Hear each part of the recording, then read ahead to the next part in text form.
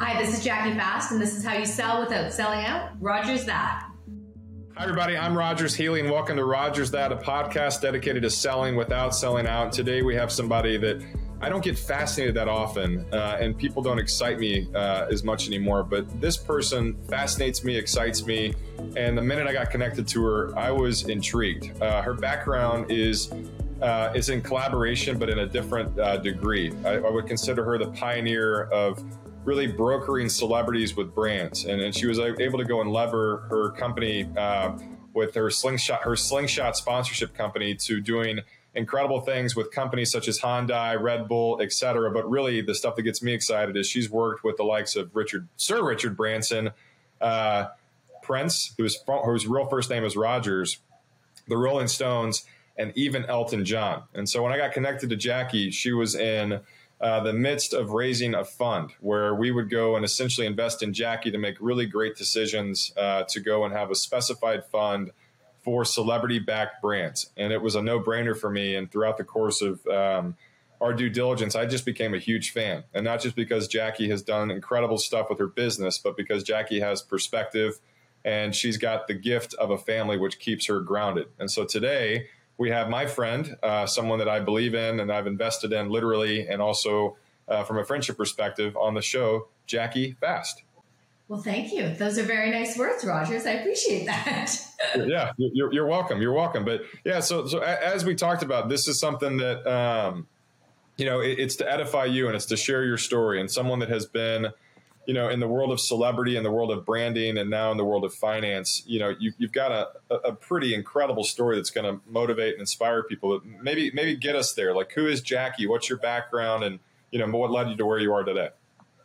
For sure. I mean, I've definitely had quite an interesting start. My career really has been in London, England, but I'm Canadian. I'm from a very small town, suburb of Vancouver. I grew up with big dreams and didn't really know how to achieve them. And I went to backpack Europe for 2 months and ended up landing in London, fell in love with it, and kind of vowed that I would do everything I could to stay there. And I was literally just telling my husband the other day, I remember when I was so broke that I ate fruit nut cereal for like 2 months, like every meal, breakfast, lunch, and dinner, because I didn't have enough money to like eat a real meal ever.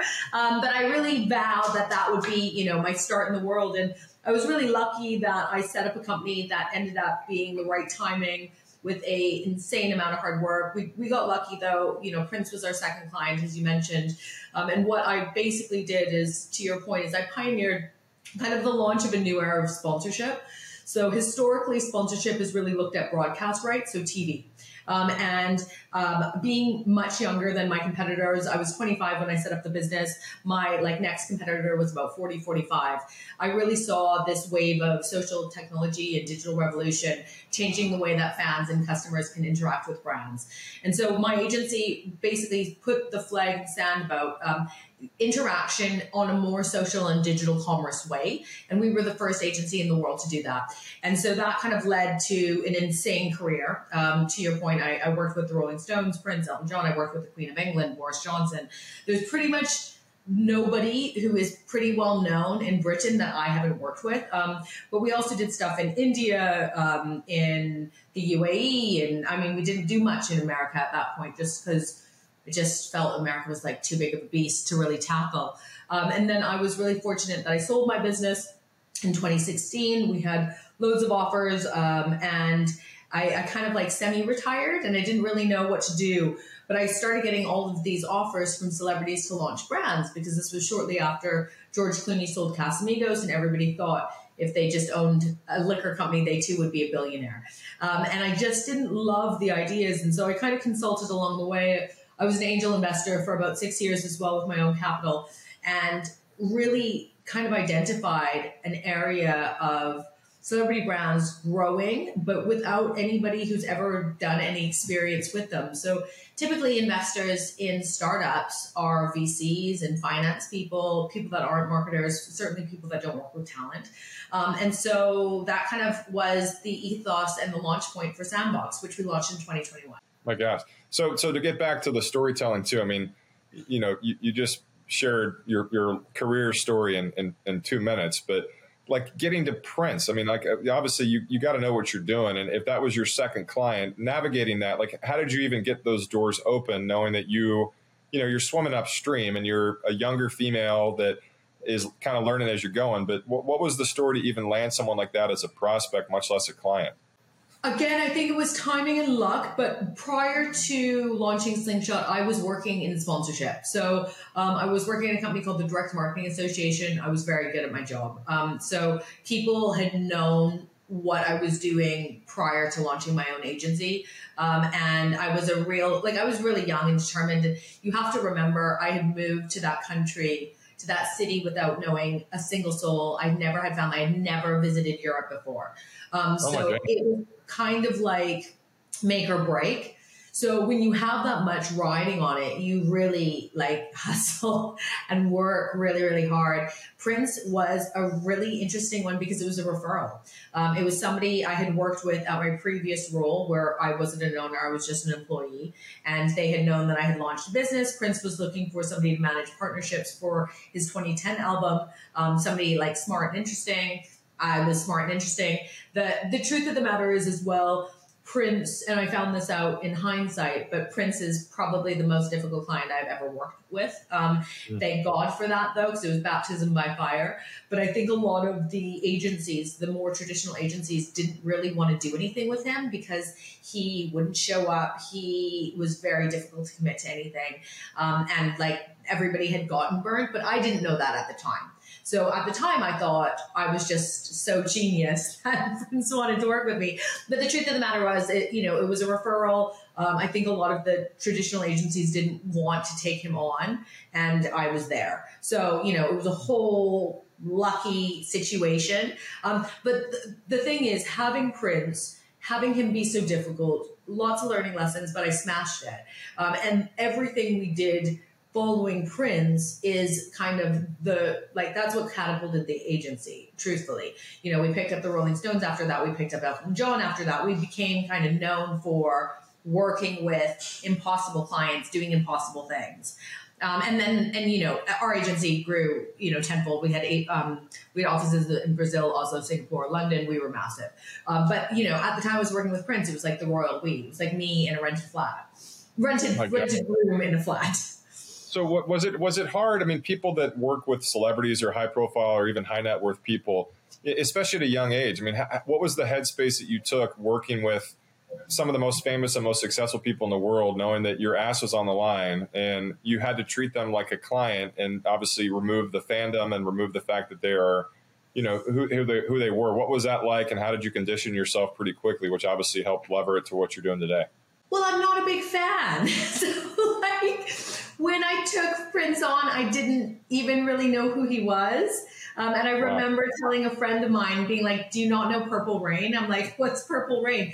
You have to remember, I'm from a small suburb in Canada.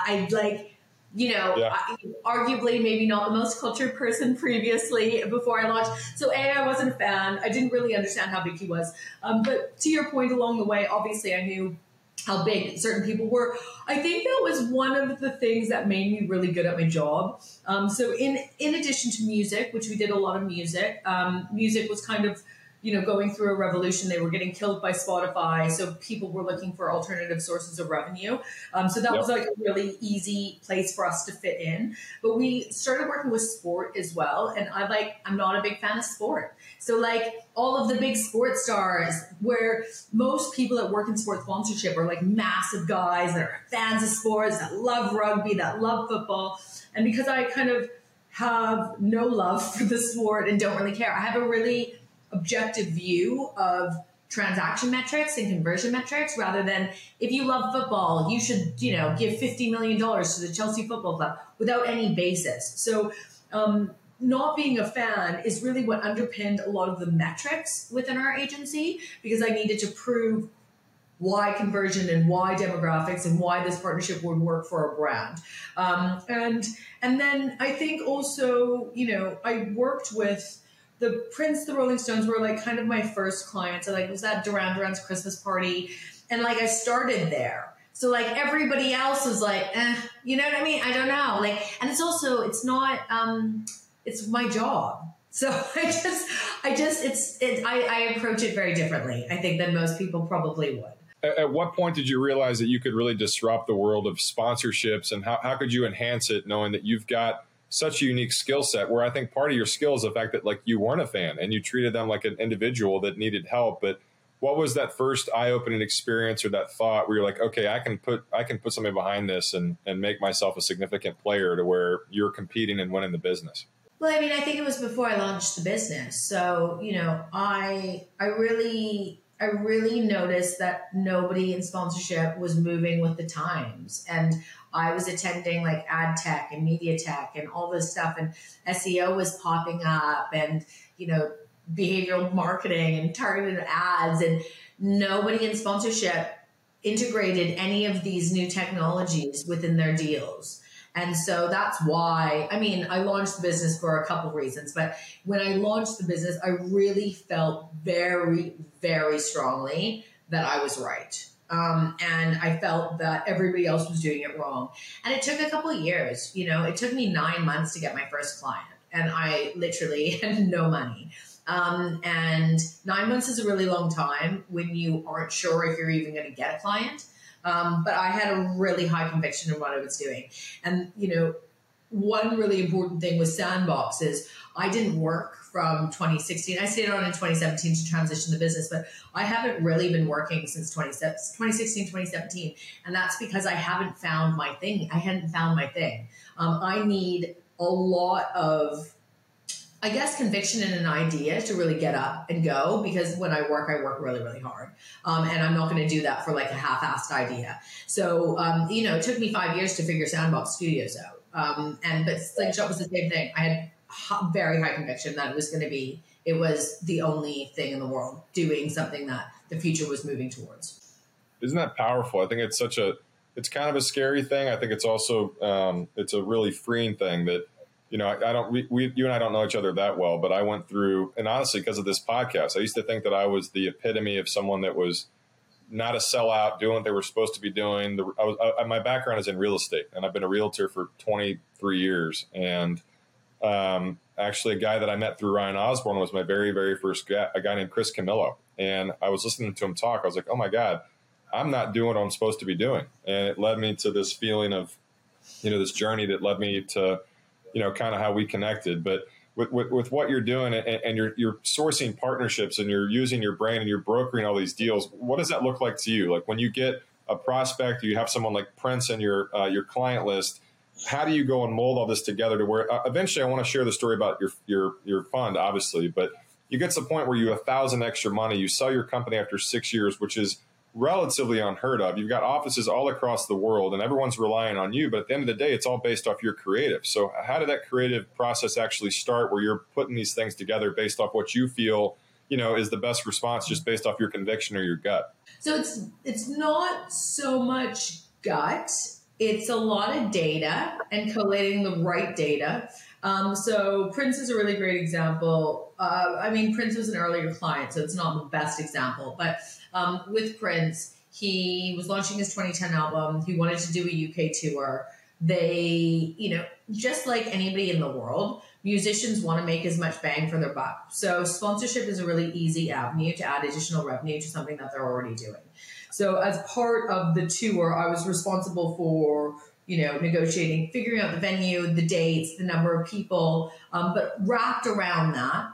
And the initial conversation with how we got on board in the beginning was sponsoring his album launch and his tour. So what you then do is kind of like look at who are his diehard fans, who's going to buy tickets, what type of what kind of people are those people, who is interested in those people. So the people that sponsored it was a company called Equifax, which is credit check, Coca-Cola, I want to say Hyundai did that one as well.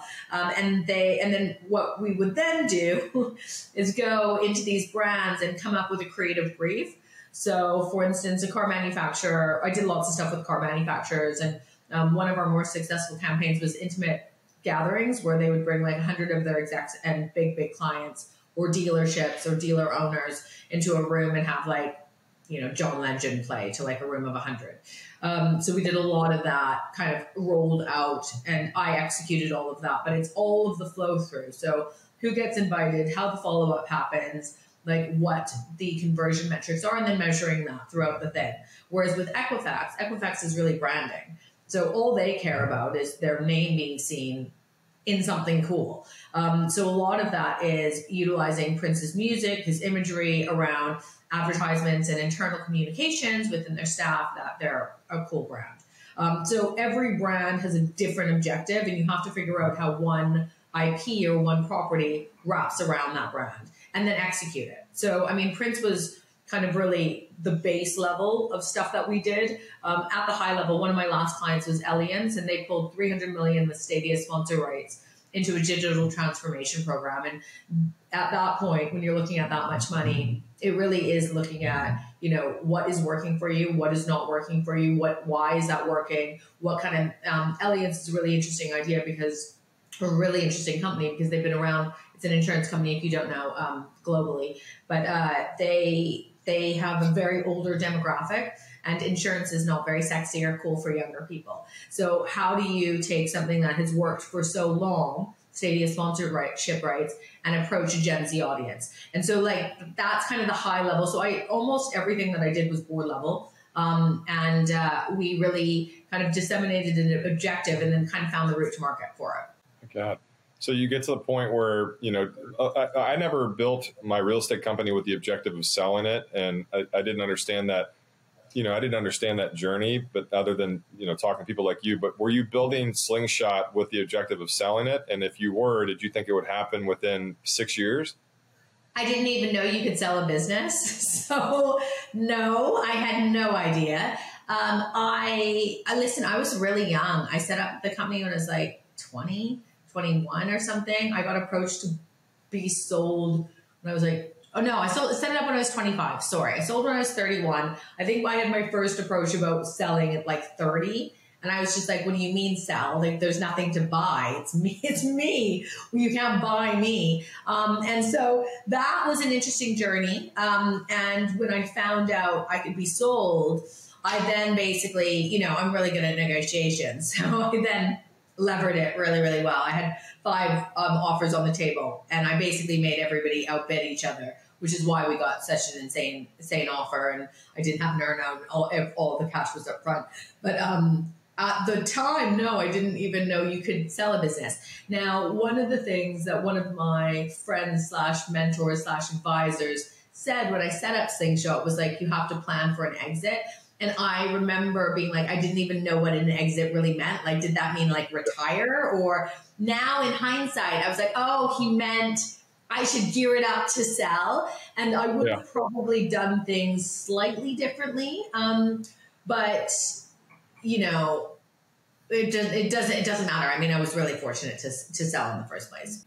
So you do that and you go through, again, I think it's such a blessing. It's also overwhelming that you're in your early 30s, you sell a company. You talk about in 2016 up until recent, you kind of were looking for that thing. I think angel investing is really fun, but you don't get to really use your gifts like you did when growing these other companies. So you get to the point where, if y'all didn't hear this already, she won 1,000x her money, 1,000, where most people dream about a 1 or a 2x. You won 1,000x your money. You were active investing, but you had that burning desire to go and start something and do it. I heard a quote a while back that there's a difference between starting from scratch and starting from experience. And you had the experience where you enter into the bold world of being a fund manager and being somebody that's raising money. And so what was the process for that, where the good news is you've closed it out and you're doing awesome, but what was that journey to get there? And when did you decide that's what actually you were going to pivot and go and put your heart and soul into? Well, I mean, much like most of my career, it wasn't my original idea. So I was originally going to set up an agency. So I really vowed that I never wanted to set up another agency, because the problem with Slingshot is a really great example. Slingshot, I got 1,000x, as you mentioned. We were massive. We were the best. Truthfully, we could have worked with anyone. We did work with everyone we wanted to. I had to pick the litter with clients. I literally charged, I think at one point my day rate was like 10,000 pounds a day. I was so sought after. And then we sold. And so everything about that business could not have gone better, but it is still an agency. And the bigger you get, the more people you need. and it's not scalable. So, we got bigger. I didn't get richer. I got the same amount of money because all the extra money that we had went into paying people to do the work. And I also found myself really not enjoying the work as much as I did, because a lot of it was firefighting and managing people and managing stuff that I didn't love that part of it, truthfully. I loved the staff that worked for me and it was fun, but it wasn't, I didn't love it. And so I said I would never, ever do another agency, and I wanted to find something that would be scalable. And I just never did find anything scalable.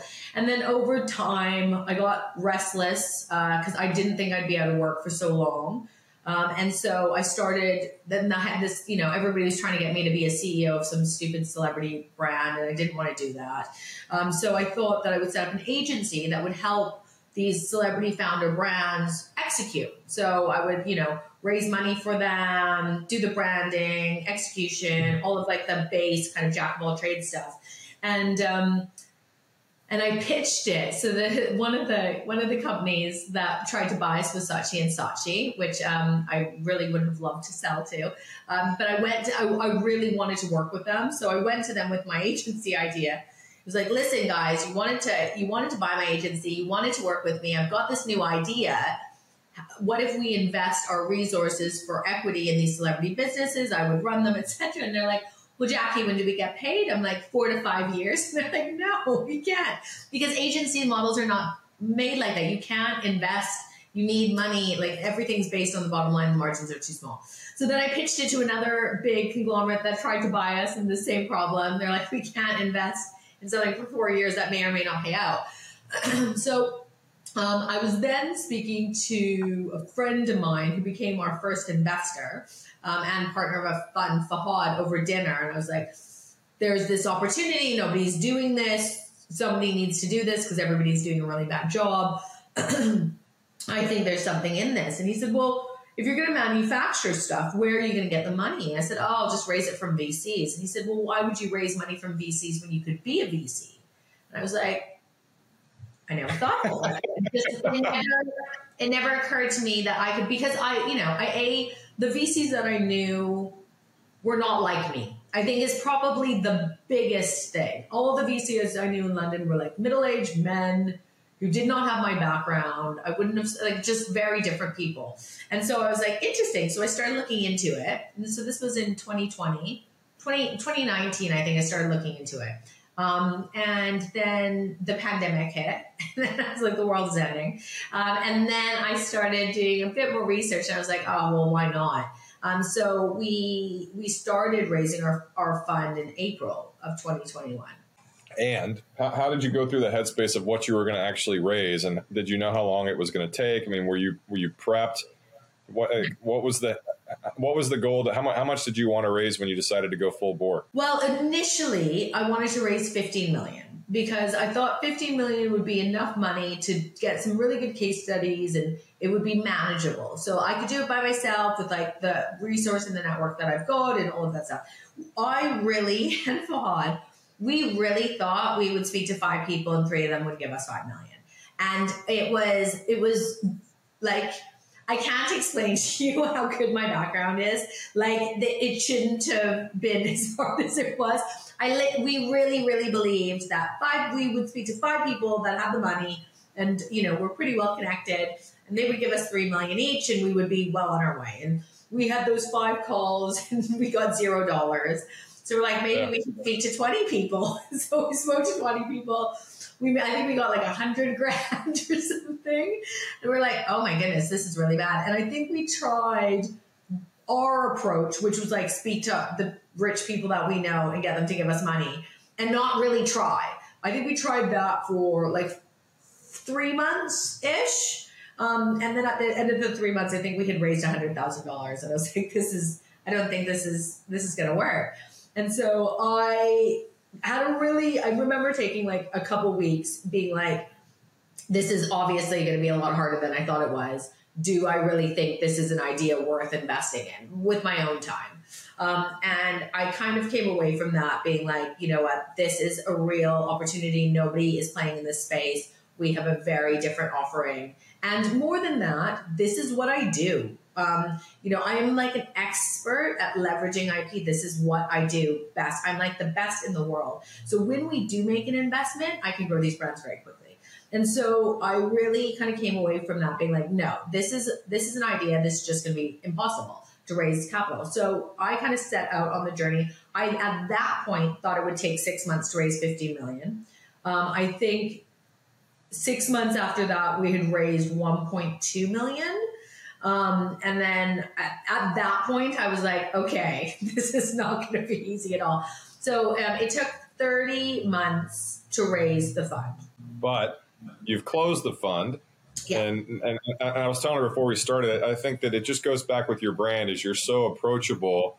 And, obviously you're the best at what you've done, but you found a way to go and relay the message where it's easy to digest. And you shared the journey, you shared the story. But once you close the fund up, you spend 30 months with your partner on a road show talking to people all over the world. And thankfully, that's how you and I met. But do you remember the first investment you made once the fund was closed? The very first investment we made was TBH, which is a snack company with Noah Schnapp. And what they are doing, they are taking palm oil out of America's favorite sweets. And they started with Nutella. So palm oil is the number one cause of deforestation in the world. It is really bad, but tastes so good. It's in everything from like Oreo cookies to Nutella to like every sweet, everything that's creamy and consistent. And they manufactured a Nutella-like product. It's called TBH.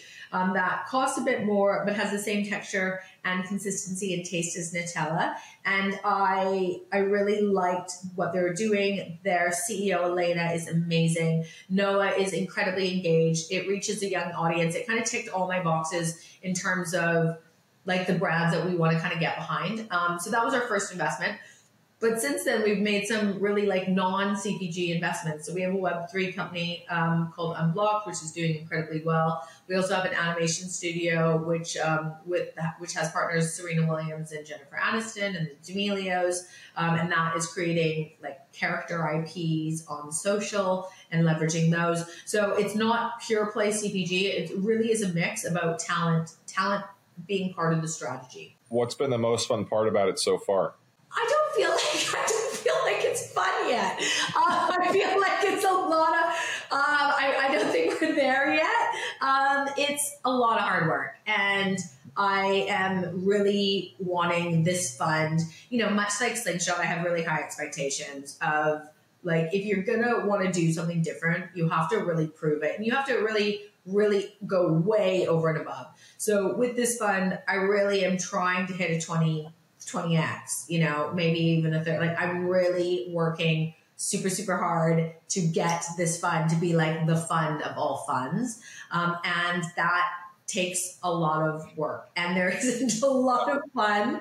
Really, it's a lot of work. I would probably say one of the more surprising, enjoyable elements of my work is that I get to meet LPs and I didn't really appreciate how much interaction I would have with LPs. I kind of thought we would raise the money and we would see you later and we would go invest the dollars. But actually our LPs, yourself included, but the ones that have come into the fund are really interesting people because they're people that are typically entrepreneurial. I think 60% of our LPs are entrepreneurs that have raised businesses themselves.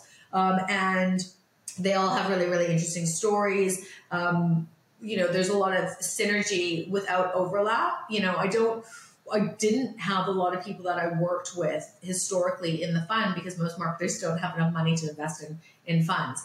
So I've managed to meet people in real estate, to your point. I've got somebody who's like a previous dentist who sold to private equity. It's crazy. But then we also have people that was like, I've got a crypto billionaire. I've got a guy that does all of the textiles in India for like Nike and Reebok. And so like it's a really fascinating group of people.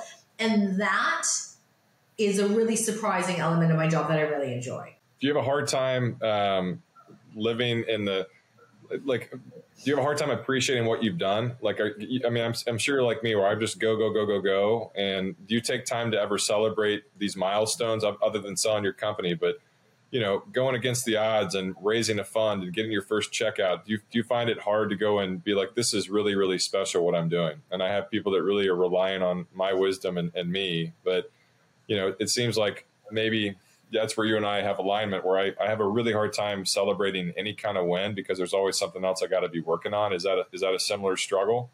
I don't think it's a struggle. I haven't done anything yet. I think when the fund is hitting a 10x or a 20x and we have some big distributions and our LPs are making a ton of money, at that point, it is time for celebration. And at that point, I will buy myself a beach house in Malibu. Until that point, anybody can raise a fund. I mean, maybe not anybody, but people do. And I don't think that is a celebration thing. I think it was a lot of hard work and I'm really proud I did it, but I raised a fund to get to the point. My whole end game of this is proving that there are better ways to structure partnership agreements and leveraging IP than the way that it's currently being done. And then my other kind of added part of that is that people in finance need to get better educated in the structure and the way that brands and strategies and founders are moving.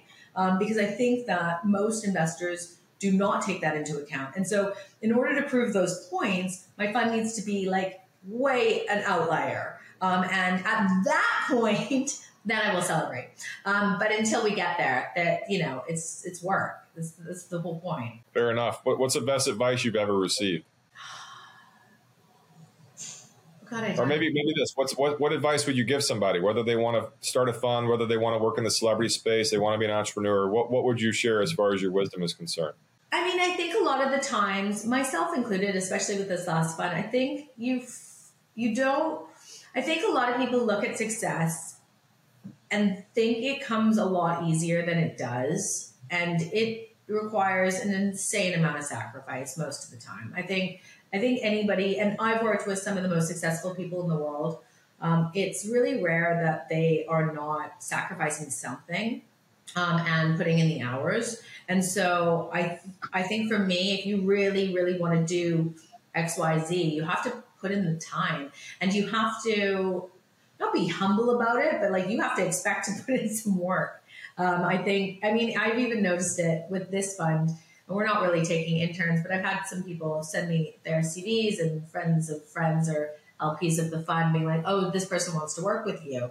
And I kind of just jump on the phone and they don't really know anything about the business or me or what they want to do in it. And I just remember when I was 23, I was so hungry. I would spend all day trying to figure it out. And really, if I had that coffee meeting, that 30-minute coffee meeting, I'd be there with an ask, with a plan, with a thing. And I just think most people are think things will just happen, and things do not happen.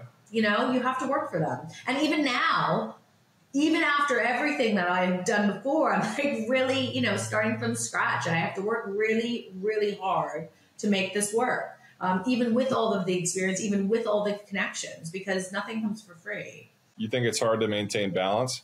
I don't think balance is possible, but that's I know that not everybody thinks that. I have a young family. I have a 2-year-old and I'm pregnant. So oh my goodness, congratulations. You can never tell from the top up. That I don't find that's super hard because I just got rid of something else. So I used to have a banging social life and now I just have no friends. So I just have work and family and that's it. And that's fine. For the foreseeable future, I think, you can't, I don't think that you can have it all. I don't think you can achieve, I guess, the height that I want to achieve by having it all. You have to find the time. And also I like to sleep. So I'm somebody who needs 8 to 9 hours of sleep. So you got to give something away. So I don't necessarily believe in balance. Yeah, I agree. It doesn't exist. So you look back and you think about all the things that you're most proud of, whether it's selling your company, it's closing a fund. Professionally, what's the one thing that stands out most as the most memorable moment that you could go and pinpoint as your proudest achievement? I really, really am so proud of myself for sticking in there with Slingshot. I think there were so many times, and my mother, I even remember very early on with Slingshot days, we we were renting very cheap office space, and the landlord locked us out because he couldn't pay the lease, and they lost keys. And we lost all of they were like computers, not laptops, because it was so back in the day. But we lost all of our computers and all our documents. And I just remember calling my mom, who's in Canada. So I had to wait till she woke up. And like just crying, and she's like, I think you should just go get a regular job. And I'm like, and I really was like, no. And I just, I really stuck with it because I really truly believed that I was on something. And, you say 6 years is not a long time, and truthfully, maybe it wasn't, but I can tell you for like the first 5 years and 11 months, I really never knew where it would go. Because I never even knew I could exit. And I pumped all of my spare capital into Slingshot. I had no, I was like, not poor, but like, I just didn't, I didn't own a house, where all my friends had a house. I just really kept growing the business because I really believed what we were doing was really something special. And I think to do that for 6 years takes a lot of guts. And so that is probably the thing I'm most pleased about. Now, if we hadn't have sold, that answer would probably be very different. Yeah. Well, your story is, you're such an encouraging, inspiring person. And again, in the world of VC, there's a lot of things you can invest in, but I think you're the easiest person to invest in that maybe I've ever met, because your confidence it's genuine, and it comes across, it's genuine, and you know that you're the best at what you do. And I think that you're on a mission, whether you're 30xing people's money, you're 2xing them, maybe you lose a little bit of money, but you've perfected the way to communicate with authenticity while still being lethal. And that's why I wanted to have you on today to share your story and inspire people that are in their own version of this, knowing that, maybe you're never finished. And I think that that's the conviction that underlies all this, is that you are not meant to go and just read a book and do nothing. You've got a fire inside you, and it's working. So that's why I wanted to have you on today. And I'm grateful that we could share a part of your story with the people that are watching and listening today. Pleasure. No, it was really nice to see you. Thanks so much for having me on. It was, I love doing these things. It's a nice way to start the day. Yeah, well, you're very good at it, and I hope to meet you in person soon, and excited to be a part of your journey, and hopefully I can help again sometime in the near future. For sure. So hit me up if you need anything, Rogers. Thanks so much for having me.